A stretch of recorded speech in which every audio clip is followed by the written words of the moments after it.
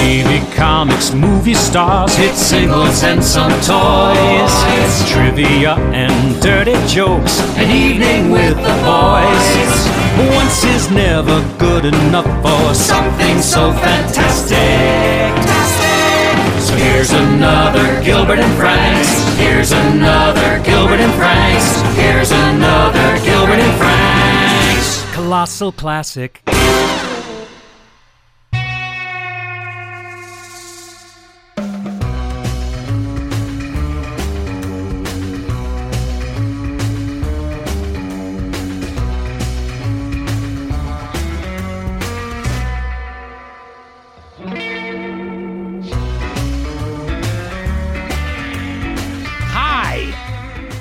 I'm Gilbert.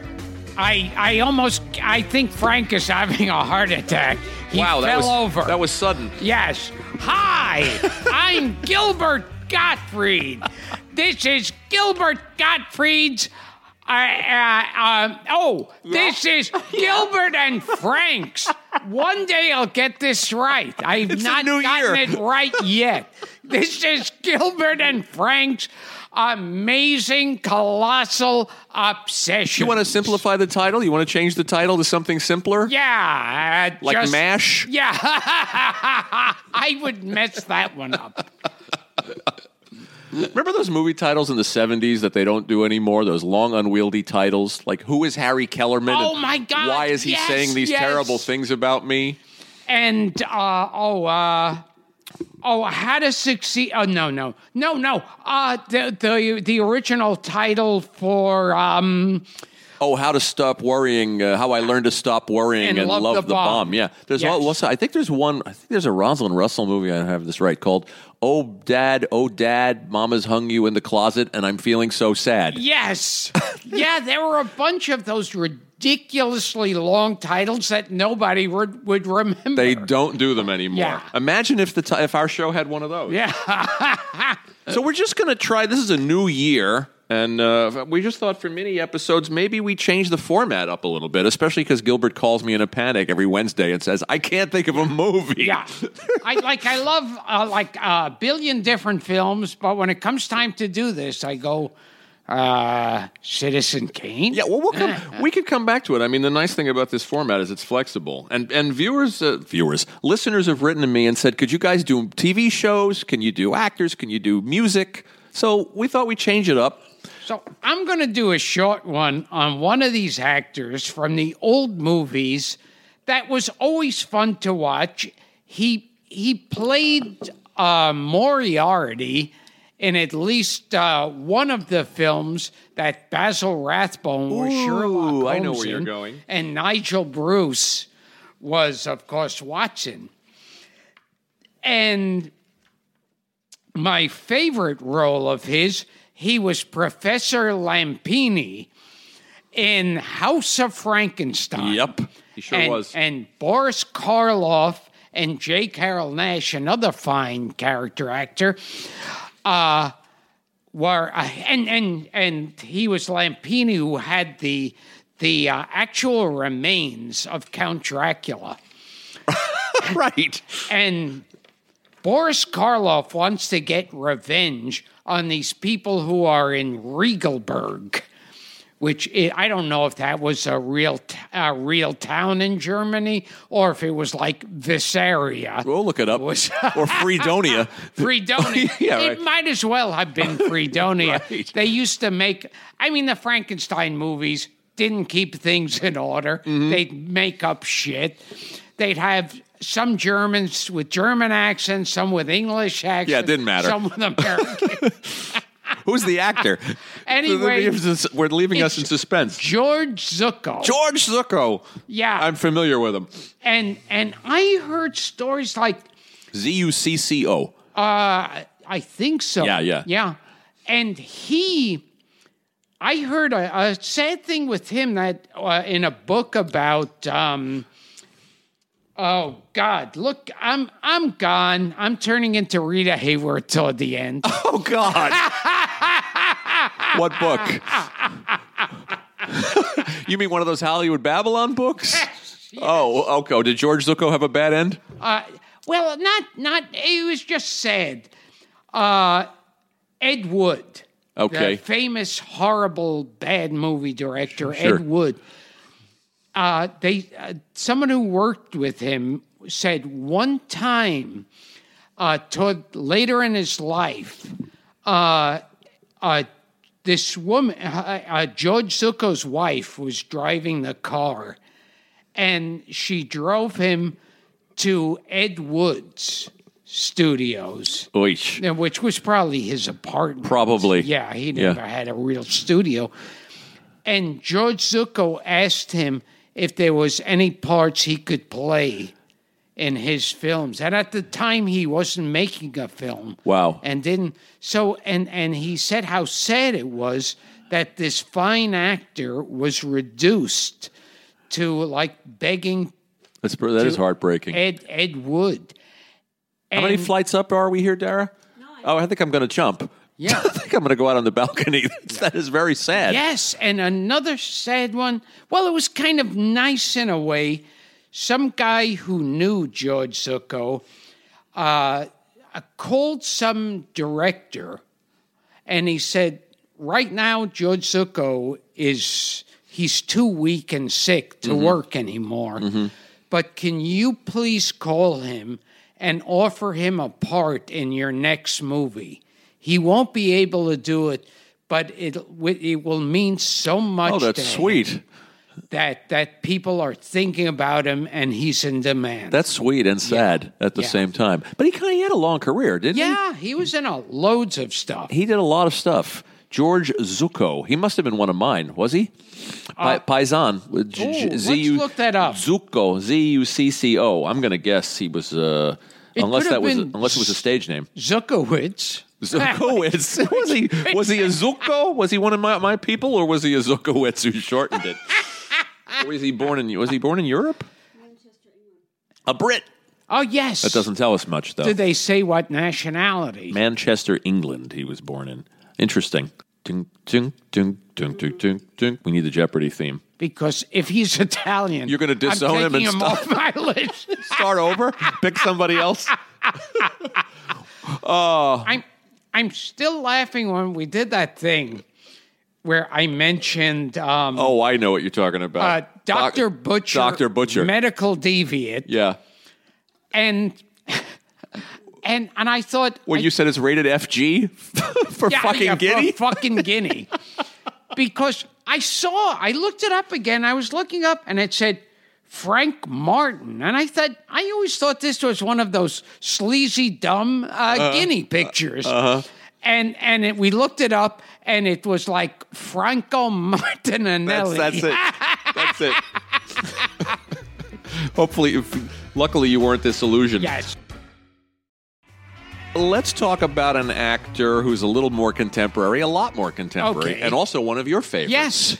And that's Mr. Gene Hackman. Oh, yes. Go ahead. I recommended him on the show, and in a great film, one of the classic films of the 70s, The Conversation. Yes, you did. You also recommended him in The Great Night Moves. Oh, yes. Arthur Penn movie replaced the world-weary Private Eye. Another 70s Harry film, Mosby. Very strange. Gene Hackman did not officially announce his retirement, but he stopped making films around 2008, which is a shame. Yeah. I mean, what a career. I have some fun trivia on him here, too. But he's come up so many times on the podcast. We've talked about The Conversation.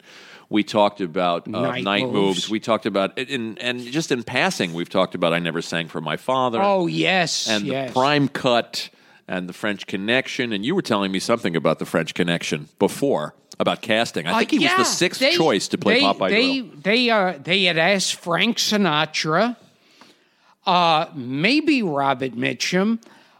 They had asked... I could have seen Robert Mitchum as Popeye. Yeah, they asked Jackie Gleason. Don't know about that one. And it's like, you're under arrest.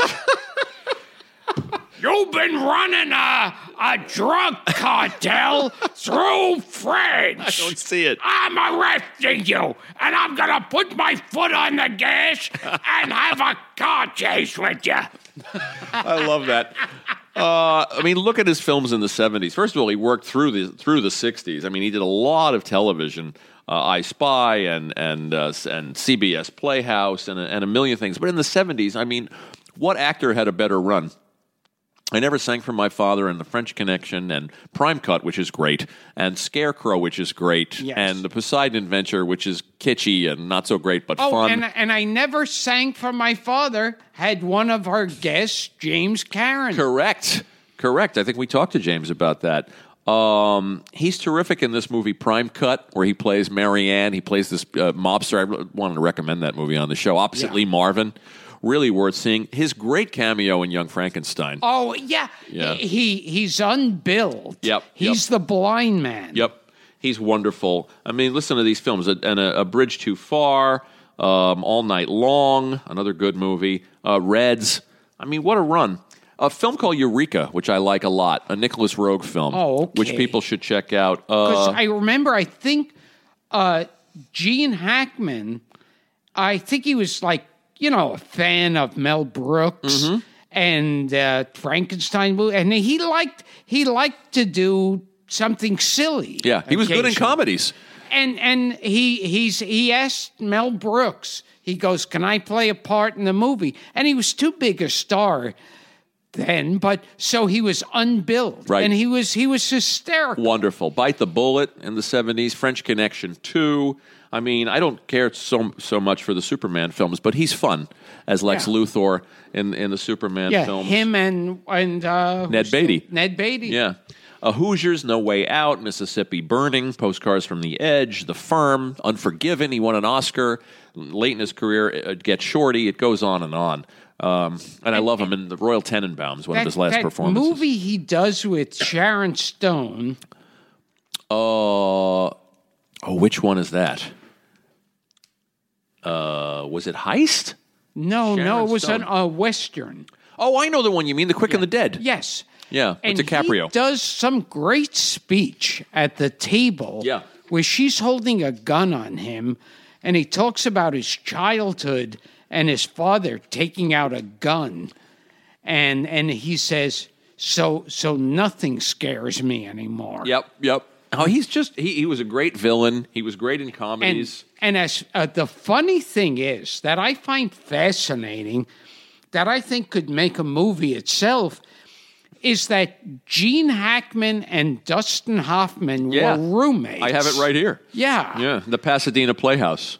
And in the Pasadena Playhouse, they were both, I think, kicked out. They were voted least likely to succeed. Yes. The two of them. Yes. It's good stuff. And one time, Gene Hackman had moved to New York, and he got a job as a doorman. Yeah. And some guy from the Pasadena Playhouse was walking down the street and said, "See, I told you you'd never amount to anything." That's great. I got it right in my notes. Yeah. He worked as a soda jerk in a pharmacy after he moved to New York City. He told Time Magazine that was the worst job I ever had. He worked at the Howard Johnson's restaurant in Times Square, which is now gone. Can you imagine? Smelliest bathroom in the world, the Howard Johnson's. Yeah. I missed that Howard Johnson. And at one point, I think Gene Hackman got married, and Dustin Hoffman was still staying with them. Correct. So Gene Hackman said to Dustin Hoffman, finally goes, you gotta move somewhere else. And he goes, "I got a friend who's a struggling actor. Maybe you could share rent with him." Did he move in with Duvall? Robert Duvall? Yeah, that's good. Yep. That's good stuff. Yeah. We were talking about how he was the sixth choice for the French Connection, but the first choice to play Mike Brady on the Brady Bunch. Which The Road Not Taken. That would have destroyed his career. Isn't that interesting? Altogether. Isn't that interesting? So here are a couple of Hackman films. Target, which was made by Arthur Penn, which is a lot of fun that people don't talk about. Power is another one that I like. Full Moon and Blue Water. These are movies that flew under the radar, but he's good in all of them. Like I said about Paul Giamatti, I think this is a guy incapable of giving a bad performance. A movie called Eureka, a movie called Misunderstood. Look for them. And we'll have more Gene Hackman movies on the show when we get back to doing movies. And that movie that he was no George Zucco, though. No, there was that movie Gene Hackman and George Zucco. I wish. All right. I like to refer to him as Rabbi George Zucco, but I don't know his nationality. If anybody knows George Zucco's nationality, write to us. Let us know. And if he's Italian, I'm editing out this portion of the show. So we've picked George Zucco, a contemporary name. And Gene Hackman. And let us know how you like the new format. And go to GilbertPodcast.com and subscribe. Damn it. On iTunes. And this has been, pray for me now, Gilbert and Frank's amazing, I fucked it up again. Amazing Colossal Obsessions. I fucked it up again. Here we go, boys.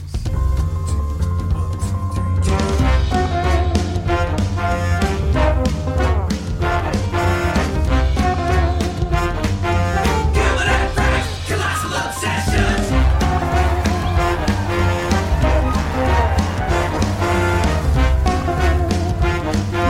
Gilbert and Frank's Colossal Obsessions.